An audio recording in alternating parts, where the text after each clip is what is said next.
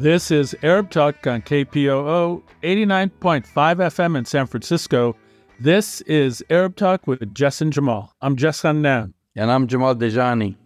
Jamal, we have a really great show today. There's so much going on in the world right now and in Palestine. We're not going to have time to talk about everything. Antony Blinken's in China trying to repair relations. The apartheid Prime Minister Benjamin Netanyahu just announced within the last few hours that they're going to move forward with the judicial realignment, basically, that has got the entire world, including the United States, condemning the apartheid state of Israel for. In addition, the United States has been condemning Israel, together with the United Nations and the EU, against their announcement of 4,000 additional illegal colonial settlements in the West Bank. They're going forward with that. So that is a backdrop. We are not going to be talking about any of those issues. We're going to be talking about a British-Israeli historian is claiming in a new memoir that the Mossad carried out bombings to drive out Iraqi Jews to hasten the transfer of Iraqi Jews to Israel. Rather remarkable story. And, kind of in a bizarre twist, we're going to talk about and I know you heard about this, the Israeli dish, the national Israeli dish. I'm sure you know what that is, Jamal. It's falafel. So we're going to be confronting that crazy notion in a minute here. But before we get to all that, we're going to watch an interview that you did with award-winning journalist Daoud Kutab, who's going to discuss his recent article in Al Jazeera, making the argument that the United States should not grant Israeli citizens the visa waivers because of its the way in which it treats Palestinian Americans and Palestinians in terms of their visas coming to the United States, a blatantly discriminatory process. So we're going to hear from you and Daoud first before we get to these other stories. Yeah, let's watch the interview with Daoud Kutab. When Americans fly to Israel, they are screened by Israeli immigration staff before they can enter the country. Palestinian Americans visiting their homeland and family and other U.S. citizens are often ushered to side rooms to await a decision. They are interrogated and must relinquish their cell phones and laptops for inspection. At this point, visitors are told they can either enter Israel or not. If not, they are escorted to a plane and deported back to the country of their origin. The reasons U.S. citizens are refused entry could be simply being of Palestinian origin or past comments critical of Israel on social media or other publications. Israel refuses to be held accountable to the United States for any entry denial decision.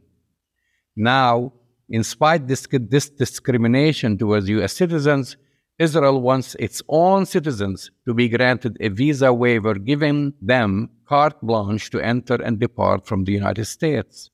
It wants their preferential treatment with no guarantee they will reciprocate with U.S. citizens. In June 14 article in Al Jazeera, the U.S. should not give up protecting its own citizens just to present another political gift to the Israeli government. Daoud Kutab explains why approving a visa waiver for Israelis is tantamount to the U.S. government approving of the ongoing prejudice towards U.S. citizens by Israel.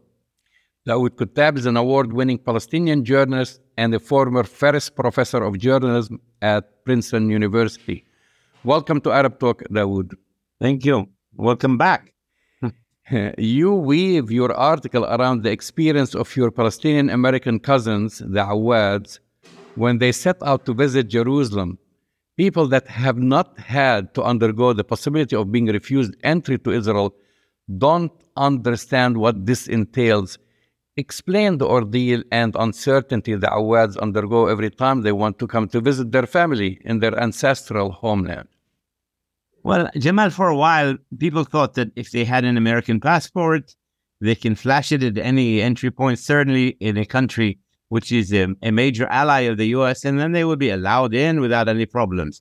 Well, Americans of Palestinian origin, American Muslims, American blacks, Americans of Asian origin are profiled. And the profiling is an illegal act that the Israelis apply by stereotyping entire nation, entire community as being susceptible to being dangerous. They don't base it on information. They don't base it on the fact that their eyes were shaking or that they looked like they were terrorists. They just say, because you are of Palestinian origin, because you are Muslim, because you are black, whatever, you have to be screened much further.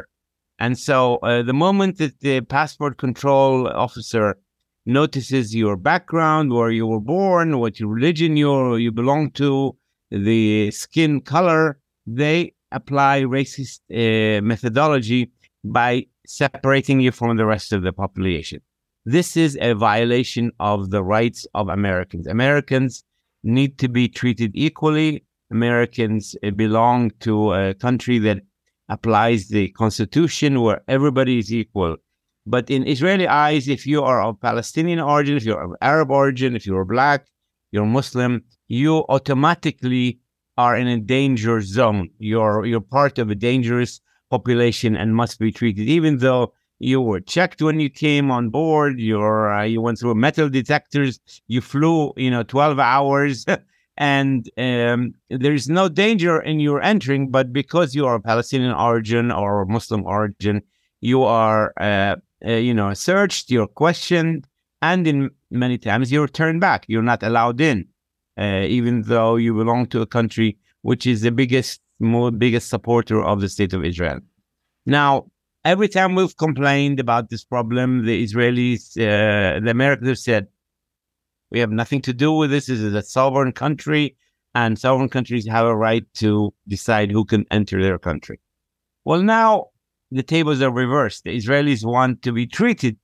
They want to have a waiver to enter the U.S., and this is an appropriate time to apply what the U.S. applies to all the countries. Visa waivers are applied to, I think, 49, 48 countries around the world. And there is certain conditions. One of them is that they should have a rejection rate of less than 3%. And another is the reciprocity. You cannot apply, you cannot grant a visa waiver to Israelis and let them enter when Americans are treated in a discriminatory way. So if you want your Israeli population to enter the U.S. without a visa, you need to apply this to Americans, not only at the airport, but also within areas under Israeli military control. So if you're a Palestinian American and you want to go to Bethlehem, or you want to go from Bethlehem to Jerusalem, or from Hebron to Tel Aviv, you're not allowed if you have an American passport. You have to get a special permit from the Israeli authorities. And all of this is a violation of the reciprocity idea. So as a result, the Israelis, the U.S. ambassador to Israel, very supportive of the state of Israel, wants to give the Israelis a farewell gift. He's leaving in August. And so he is trying to find a way to get the Israelis to be approved. And one of the ways he's trying to do this is to provide what is called a trial period. So July 1st, the Israelis will be under trial for 1 month. If they pass this trial period, then they will get a permanent visa waiver without any way of checking whether after the end of the month.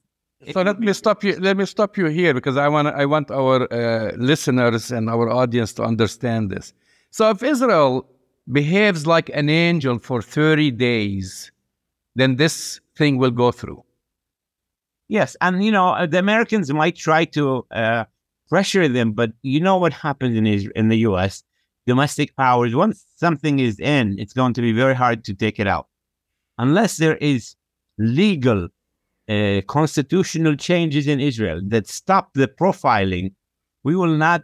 I don't believe in the acting as angel in a trial period. This would be a waste of time, and Israel will act in a nice way for 30 days, and then once they have got the waiver, then they will go back to the profiling. I mean, you're using this as this kind of precedent when you explain this. We can cite the example of, let's say, under the Trump administration, moving the embassy to Jerusalem. Now you don't see a reversal by the Biden administration. We've seen also when the United States objected about the building of new settlements, and then the settlements get built and nothing happens. Well, we have a much bigger example, the Oslo Accords, the 1993 Declaration of Principles signed at the White House lawn with the U.S. Bill Clinton overseeing the handshake between Arafat and Rabin. That was supposed to be a 5-year transitional period. It's been nearly now 30 years.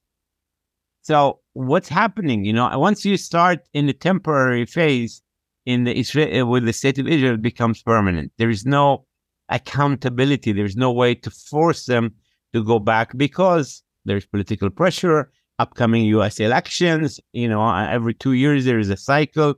There's a congressional cycle, and there's the midterm election and the presidential election. And so they say, well, let's wait till after the elections, and basically a temporary plan becomes permanent. So you really believe that the ambassador is trying to pull a fast one? I mean that's what he's basically trying to do, taking advantage of the timing of this. We are we're about a year from major campaigning to the presidential elections, and that Biden's hands are tied, and he's not going to take any major action towards Israel. Look, let's stay on the waiver issue. And the waiver issue, July 1st, they will stop profiling. This last week alone, 11 Americans were denied entry.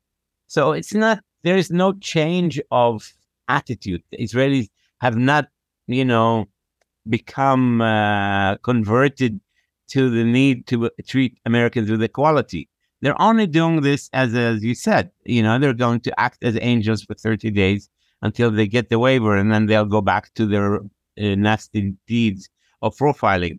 Do we want to have Palestinians, Americans being able to travel to Jerusalem without problems? Yes.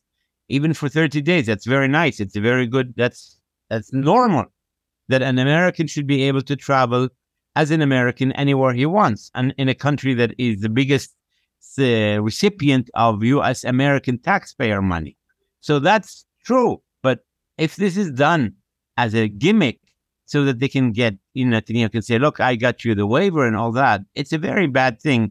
And the Americans should not give the Israelis any advantage to any other country. No other country has been given this trial period that the Israelis are getting. They need to change their act and prove it over a long period of time, and then they can apply for the waiver. And okay, good. Why not? I want to add that Palestinians are not the only ones targeted. Anti-apartheid and anti-Zionist advocates, increasing numbers of them are Jewish, undergo the same discrimination. Some have been deported as well. We're talking about political ideology. You mentioned that this could cause other countries to treat you as citizens the same way. Can you expand on this? Well, I think if the Americans allow this trial period, and if the trial period ends and the Israelis go back to their profiling, this would legitimize profiling. It would give a green light. It would give countries the right to say, look, Israel has discriminated against Palestinian Americans. We, the Chinese, want to discriminate against, people who support Tibet in Americans. Or every country has its own long list of causes, and they will start separating Americans of different descent based on their political agenda. This is totally in violation of international law. It's also in violation of what America stands for, which is equality. And so, unfortunately, all this is being pushed aside so that Tom Dines, the U.S. ambassador, can leave his post with a gift to the Israelis. So what's the process for this approval? I mean, most Americans, and I'm going to be frank, they don't even know about this. Or they couldn't care less, or maybe they'll care if they know about it. And so this can just go through, and most Americans don't realize that this is happening. Yeah, I mean, the waiver, U.S. waiver conditions are very transparent. All you have to do is put U.S. waiver conditions, and you can find out there are 5 or 6 conditions. There has to be security cooperation, information cooperation. As I said, the 3% minimum, maximum return reciprocity. These are very transparent conditions that are applied to all the countries. Yes, most Americans don't know about it, and but the State Department has to apply the law to everybody. And if they don't, then people can sue the U.S. government for violating its own laws. And a lot of Arab American organizations have met with the State Department, and they repeated what I said, that they have to treat everybody the same. No discrimination, whether it's if for Americans living in the Palestinian areas under Israeli control, Americans arriving at Israeli international borders, Americans arriving at checkpoints within the occupied territories. All these things have to be clearly guaranteed that there will not be discrimination regardless of your ethnic background, religious background, color of your skin, or your thoughts. Now, I don't know if you know about this, Jamal, I'm sure you know. There is a law in Israel that says if you express support to the boycott, divestment, and sanctions policy, the BDS, Right. Israel is obliged not to allow you in. So all they have to do is see, as I said in my article, somebody from the Bible Belt who wants to put like on a BDS post. They can say, look, you've supported the BDS by putting like on Facebook. We're turning you back. And so this is a law in Israel. It's the law of the land. Now, whether they turn a blind eye on it or not, I don't know. But how can they allow the law to stay on the books while saying, okay, we're in the trial period, we're not going to discriminate, but the law has not been rescinded, the law continues. So there is a inherent a radical problem that they have to deal with, and it's legislative, it's security related, and it's policy related. If they're willing to make genuine changes to the laws and to the practice for a period that is not more longer than 1 month, then okay, fine, they can have their waiver. But other than that, they should not be given any special status. You've mentioned a pushback by Arab American organizations. Do you have an idea how have they been received? I mean, during their meetings with the State Department, have they met with Secretary Blinken, for example? And what was the reaction? I'm not sure. I know that all major Arab American Muslim organizations involved were in a meeting at the State Department with the key people who are involved in this issue of the waiver, and they made their position very clear. I know that the Arab American Institute issued a statement. I just saw it about this issue. I think it's going to be publicly discussed. I think my article is being circulated in many locations. So, we don't know what exactly is the arrangement, what are the promises, what's behind the trial period, what are the guarantees that the trial period record will continue after a waiver if they are successful is given. These are a lot of the questions, and I haven't seen much transparency from the U.S. government. The only person who's been reporting somewhat on it has been, few and far in between Times of Israel, and I wrote something about it. But we haven't seen a lot of discussion on the record on this issue. The articles in Al Jazeera published June 14th, the U.S. should not give up protecting its own citizens just to present another political gift to the Israeli government by Daoud Kuttab. What's your thoughts about Arab Americans, our average listeners? I mean, how helpful it is it to write to the State Department to express their...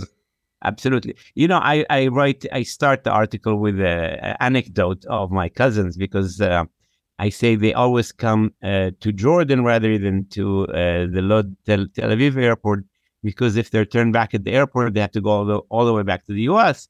Whereas if they come on the King Hussein Bridge, they can be turned back and stay with relatives. They also often keep their phones in Jordan because they know that their phones might be confiscated and they will be asked to give their password and look at their social media. But I think the funniest part is the books and the deck of cards, because they actually bring with them extra books and decks of cards because they know they'll be asked to wait for hours. And so instead of letting the Israelis have the upper hand and feel like they're controlling them, they play cards, they have fun. They don't let the occupiers affect their mentality. And I think that's a very nice kind of way. And my advice to people is come via King Hussein Bridge, spend time with your relatives in Jordan, have some hummus at Hashem's in Knafe, whatever, downtown, and then go to the bridge, bring your cards, bring a book, bring a game for your children so they don't get bored. And if you come after July, probably they'll let you in quickly because they're going to be really nice. But always come through the King Hussein Bridge. That's my advice. It's still crazy to think that your family has to strategize to make best of what can be hours of waiting at the border, or to minimize their losses if they are turned back. What's amazing is that the American government has been silent on discrimination. Whereas if Jews are discriminated against, they're anti-Semitic and so on. But when Arabs are being discriminated against by so-called Jewish state, that's a sovereign decision of a sovereign country. Come on, baloney. They're getting so much money from taxpayers, and Americans can do a lot to change that policy if they put their head to it. Do we have any stats on the number of complaints that the U.S. receives every year or throughout the past? No, I don't know the number, but I know that the archives of the State Department is full of complaints. Every time I complain, they said, "You're not the first. We've heard this before." They always say that they've had many complaints, but there is nothing we can do. They always say, "Well, there's nothing we can do." Well, then they can do something, is to deny this visa waiver. Because, absolutely. Or make serious conditions. I mean, they can force the Israelis to change the BDS law. They can force them to actually issue a policy statement that they will no longer profile people. If you're leaving, if you're entering, they profile you because you're Arab American, because you're Palestinian, because you're Muslim, because you come from an Asian country, because you look black, whatever. That is against American ethos, against policy, and they should not be allowed to do that. Why is it so important for Israel to get the visa waiver, considering many carry secondary passports like U.S. passports? It's a very good question. And my information is that there's about 1 million Israelis living in the U.S. illegally. And because they're living illegally, they cannot come back, because if they come back, they will never be allowed in.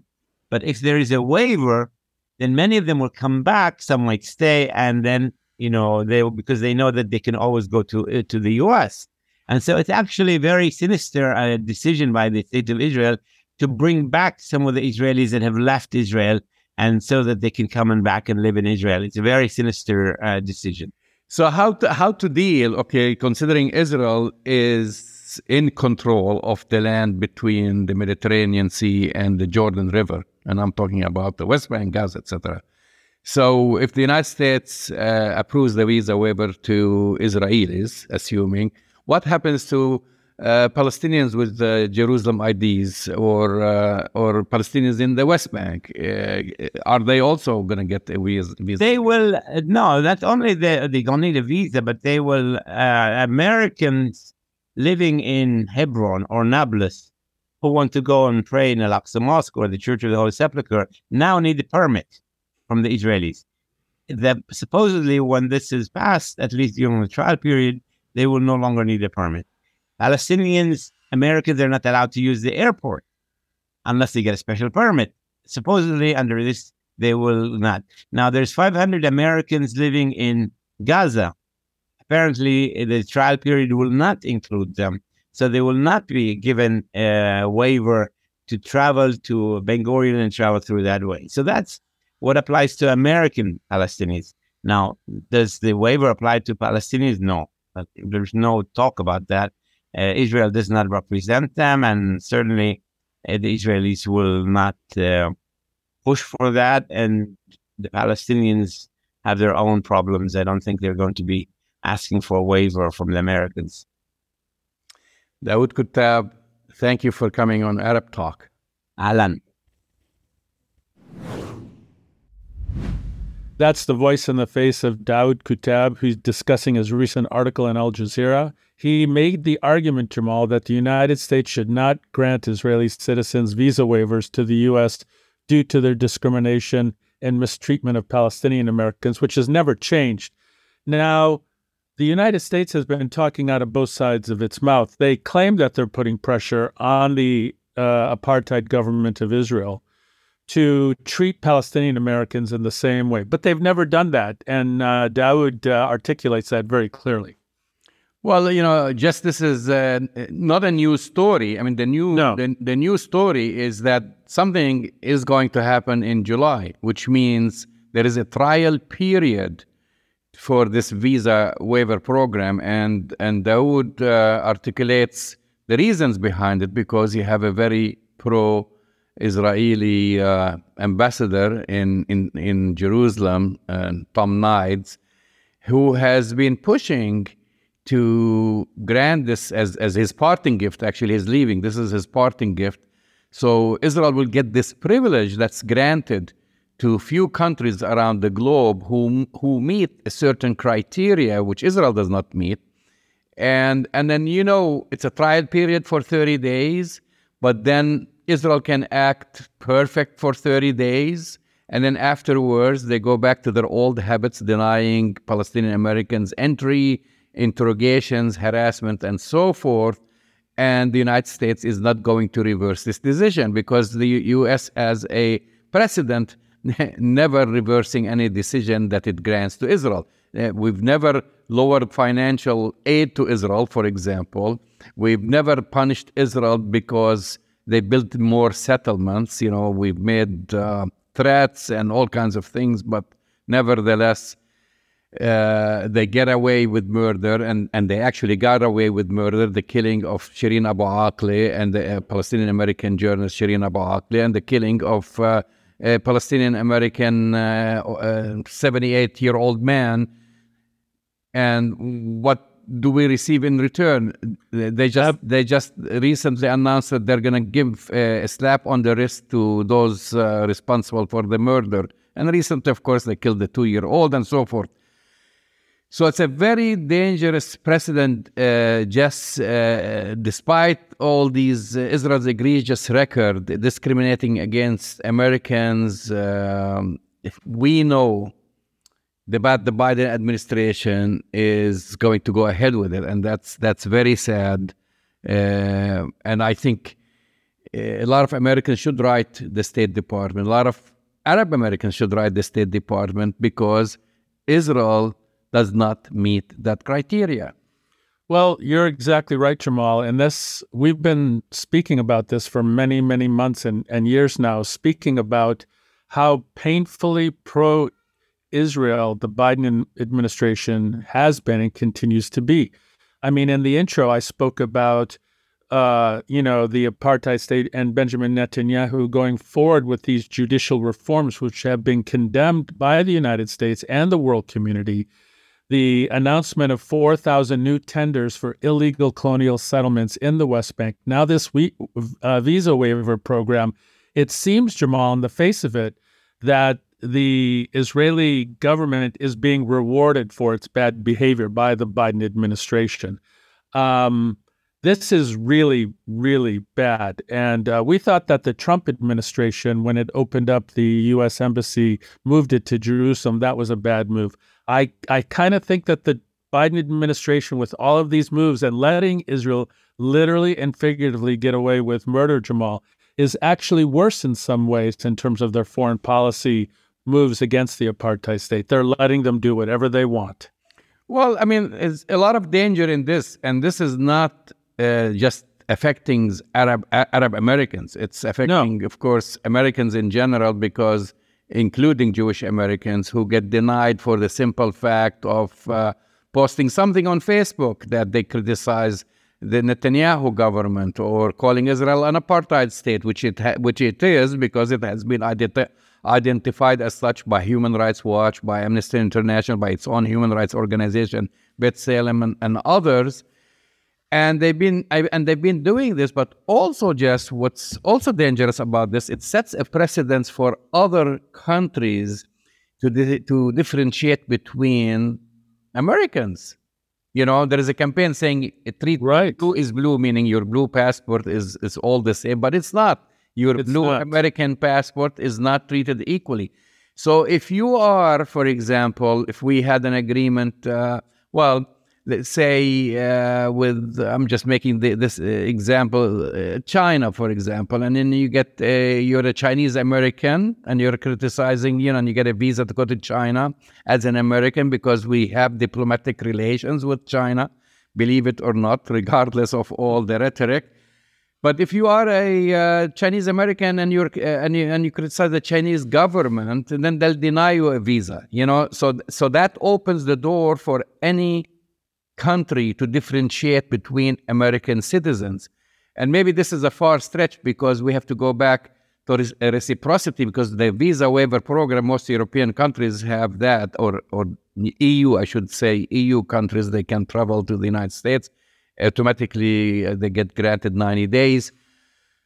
But let's say, you criticize the British government on its position of Ireland, Northern Ireland, would that give the British government an excuse to deny you entry? And that's not an EU member, but a European country and a close ally, to deny you entry, So that's the precedent that this ambassador Tom Knides will create. And incidentally, what a coincidence that they're pushing through with this in July when Tom Knides is departing his post in August. What a coincidence! Yeah, it's some coincidence, Jamal, and I think that and I keep saying this, is that an apartheid state like Israel is being rewarded for its bad behavior. The behavior is bad, creating more illegal settlements, going through with these kind of really horrific judicial changes in their judiciary, which have been condemned by everybody. And yet the United States continues to reward this apartheid state.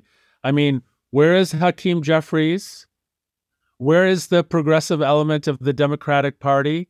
And we have a Democrat in the White House right now, and we hear nothing but positive accolades for the apartheid state. They're literally getting away with murder. So it's a very sad day.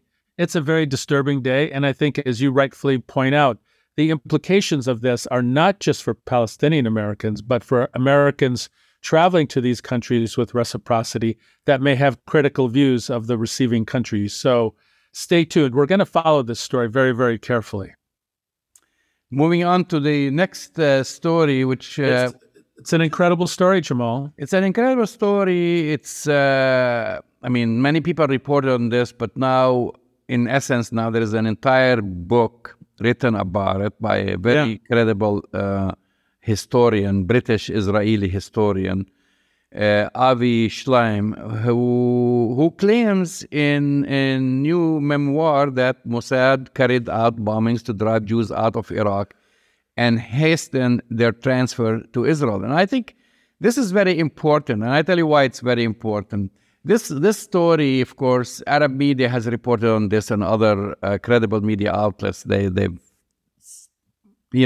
written about this. They've reported about this. Not only, and in his particular case, he's focusing on his homeland and original homeland, which is Iraq. He's an Iraqi Jew. Right. And before 1948, I think Iraq had more than 130,000 Jews living there, and more than 110,000 ended up leaving the country.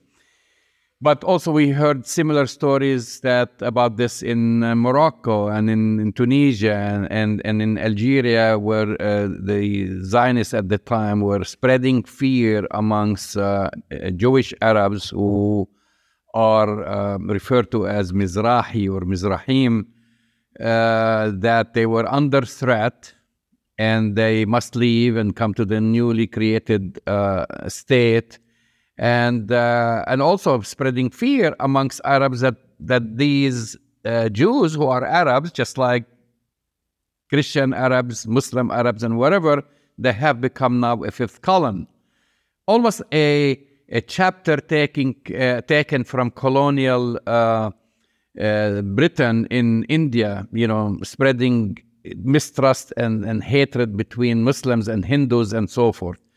So we know about this. Many people know about this, but the general public does not know about it. And so now this is a well-researched book. It's written in a memoir format because he talks about his own family. Right. That lived there for generations. And then he talks about, the Jews in Iraq, they can trace their history to 2,000 years and so forth in that region of the world. And that his family lived there. They, in fact, they were very well-to-do. They were prospering. His parents they knew who's who in the Iraqi government, and talking about, I wouldn't say too much of a lavish lifestyle, but a comfortable lifestyle where they've had also events where they've had ministers in the government come to their home and so forth. Well, I was going to say, and a safe lifestyle. And a very safe lifestyle, which was reflective of most of the Jews who lived in the country. And then these incidents started to happen, bombings and so forth, spreading fear, and then his parents ended. And he was 5-year-old. He was born in 1945. So he didn't witness a lot of this. He's just going through basically personal history and interviews and so forth. And then his parents ended up in Israel, which not too many people talk about that. But the Jews who went to Israel, the Mizrahis who went to Israel, were treated like, I want to say, even second-class citizens, maybe third-class citizens. They were put in shanty towns and discriminated against by the Ashkenazis who were in control in that country. The situation has changed now, but that's well documented amongst Mizrahis themselves. They'll tell you about this. And then, of course, his father tried to have a business there, failed, ended up not having any work. His mother ended up, who was basically taking care of housewife. She had to go and work as a telephone operator. His family divorced. And, if you talk to many of the Iraqi Jews, especially the elderly, they lament about their life, whether be it in Iraq or Syria and so on. But most importantly, he confirms through archived material from now under Israel and going back to the terrorist gangs that were in control, the Irgun and the Haganah and others, communications about the orders, telling them what to do, giving their agents orders, why don't you put a bomb in that restaurant or that movie theater and blame it on the Muslims or blame it on the Arabs and so forth. So that's well documented. And I just quickly will say why it is very important, because now Israel tried to make the claim that we no longer an Ashkenazi majority, and when the issue comes talking to discuss the right of return of Palestinians who were ethnically cleansed, they'll say, well, 800,000 Jews were also ethnically cleansed from Arab countries. That's part of the fake claim, right? That's the claim. Like there's nothing we can do about reparation of Palestinians because Jews were ethnically cleansed, but they don't say why did they leave and who was behind that. Exactly. I don't know if this story is going to get much traction in the United States or I mean, it's kind of a well-known. It might even be true that most Israelis know about this, because it's well kind of known. This book seems to be written for another audience, don't you think, Jamal? I mean, is this going to get much traction anywhere else? Well, I think it's an important and significant book because it's written by a credible historian. Of course, the Hasbaristas will try to discredit him, just like they try to discredit others like Ilan Pappé, who exposed the truth about the ethnic cleansing of Palestine in his book. The ethnic cleansing. And the funny thing about this, Jess, is most of the supporting evidence comes from Israeli archives. You know, what do you get? How are they going to dispute? How are they going to dispute? Yeah, but they'll dispute it. They'll make up lies. Self-hating Jew label starts flying around and so forth. But it seems I've read the reviews, so I have to admit I haven't read the entire book. I've read some reviews, I've read some articles, and we hope to get on this show Avi Schleim. So we're gonna actually reach out to him and see if he'll come and talk. So I'm gonna get a copy, and then we try to bring him on the show because he's not basing it on anecdotes. These are documentation. There's also his own history and family's history along with supporting evidence. Yeah, it's pretty compelling. Almost as compelling as the national food of an apartheid state, Jamal. I mean, can you think of anything else? When you think of colonizers and you think of what they colonize, it's not just the land. They had tried to colonize the culture. And there's been this attempt over the decades, in addition to colonizing historic Palestine and, creating the settler colonial state, of trying to take the indigenous food of Palestine and kind of incorporate it into this crazy myth about the national food of an apartheid state. It's kind of crazy, Jamal. Well, let's decipher what you're trying to say, just because for our audience who are not familiar, but the past week or so, Israel has celebrated its National Food Day, and its National Food Day happens to be falafel. So we've been seeing a lot of posts on social media from actually embassies. We're not talking about individuals, and many of them, but also from official Israeli government posts, including the post I actually posted on my Twitter and Facebook page came, I think, from the Israeli Canadian embassy. Right. And then they have the falafel with the Israeli flag planted all over it, and it's celebrating our National Food Day, falafel, etc. So this might sound funny for it's not funny, but and of course they claim that they've invented hummus, and others, of course, they say hummus, not hummus. But anyway, and this connects to the story we were talking about earlier about the book, because again that addresses the whole Mizrahi issue. Because what the Israelis will say now when confronted with this, when they say, "Hey, come on, man, falafel is Arabic." I'm not going to say Palestinian, because the Lebanese have falafel, the Syrians have falafel, the Egyptians claim to be the originators of falafel, but nevertheless, this is a Levantine dish, and maybe the Egyptian falafel ta'miyya is made with fava bean instead of hummus, but it's the same concept. What are you talking about?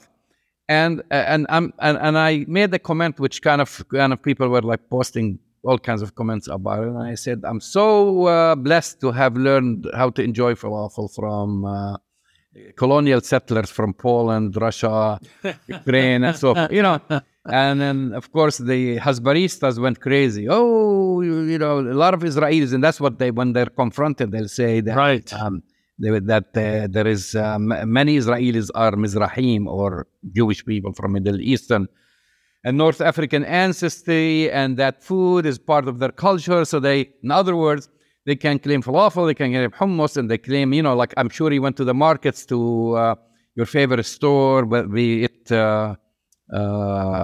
Whole Foods or wherever you saw Israeli couscous, and so forth. Yeah, but we're in America, I eat Italian food.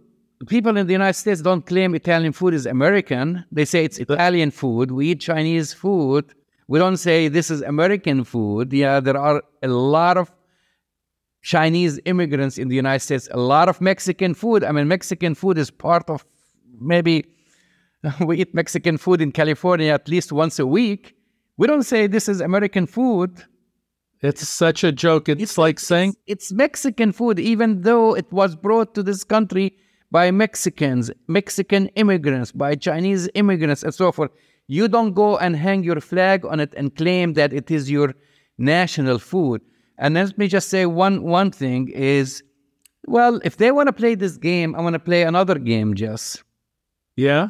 And my game is saying, okay, I guarantee you there is over 1 million to maybe 1.5 million, or it could be even 2 million of the Ashkenazi Jews who immigrated to Israel. They originate from Russia and Poland. I never see them bragging about the piroshki and saying the piroshki is an Israeli dish, or the pirogi, whether you. Why isn't the piroshki the national food of Israel? Yeah, they don't say that. They don't say the pirogi. They don't say the pirogi, whatever. They somehow, because colonizers like to steal your culture, your land, and your cuisine. That's the simple answer. Well, the simple answer is exactly right, but I'll add a little twist to it, Jamal. It has profound economic benefits to the apartheid state and the Hasbaristas and the colonialists who market Arab food, indigenous Arab food, here in the United States and all over the world as, and you said it, Israeli couscous, Israeli hummus, Israeli falafel. I mean, it's the craziness behind this and the economic benefit that it brings to these colonizers is rather extreme, and it needs to be called out. We're making light of it now, Jamal, but it has some really deep, dark, not just colonial roots, but economically. I mean, it's basically having a profound economic benefit at the same time. It's really they're pushing the envelope too much. I mean, now we see Palestinian tatrees, embroidery also claimed by Israeli fashion designers. I see on cooking shows Israeli chefs claiming that what they're cooking like maklube, and which other claiming this is Israeli food. Musabbah is Israeli food. It's not like, I mean, I make the joke it's falafel because everybody eats falafel. Falafel is like the right. I guess the Mexican taco for Palestinians. I mean, this is like our taco, which is the falafel. Everyone eats a falafel. Everyone can afford eating a falafel. Everyone loves the falafel. And they hone on this one and make it their national food. Well, it's part of the colonial mindset, Jamal. We're going to confront this every time we see it. It's not a national food. It's stolen like everything else the apartheid state has done. Appropriation. Exactly. You've been listening to Arab Talk on KPO San Francisco 89.5 FM. Go to our website, arabtalkradio.com, to download the latest shows, and we'll talk to you next week. We'll see you next week.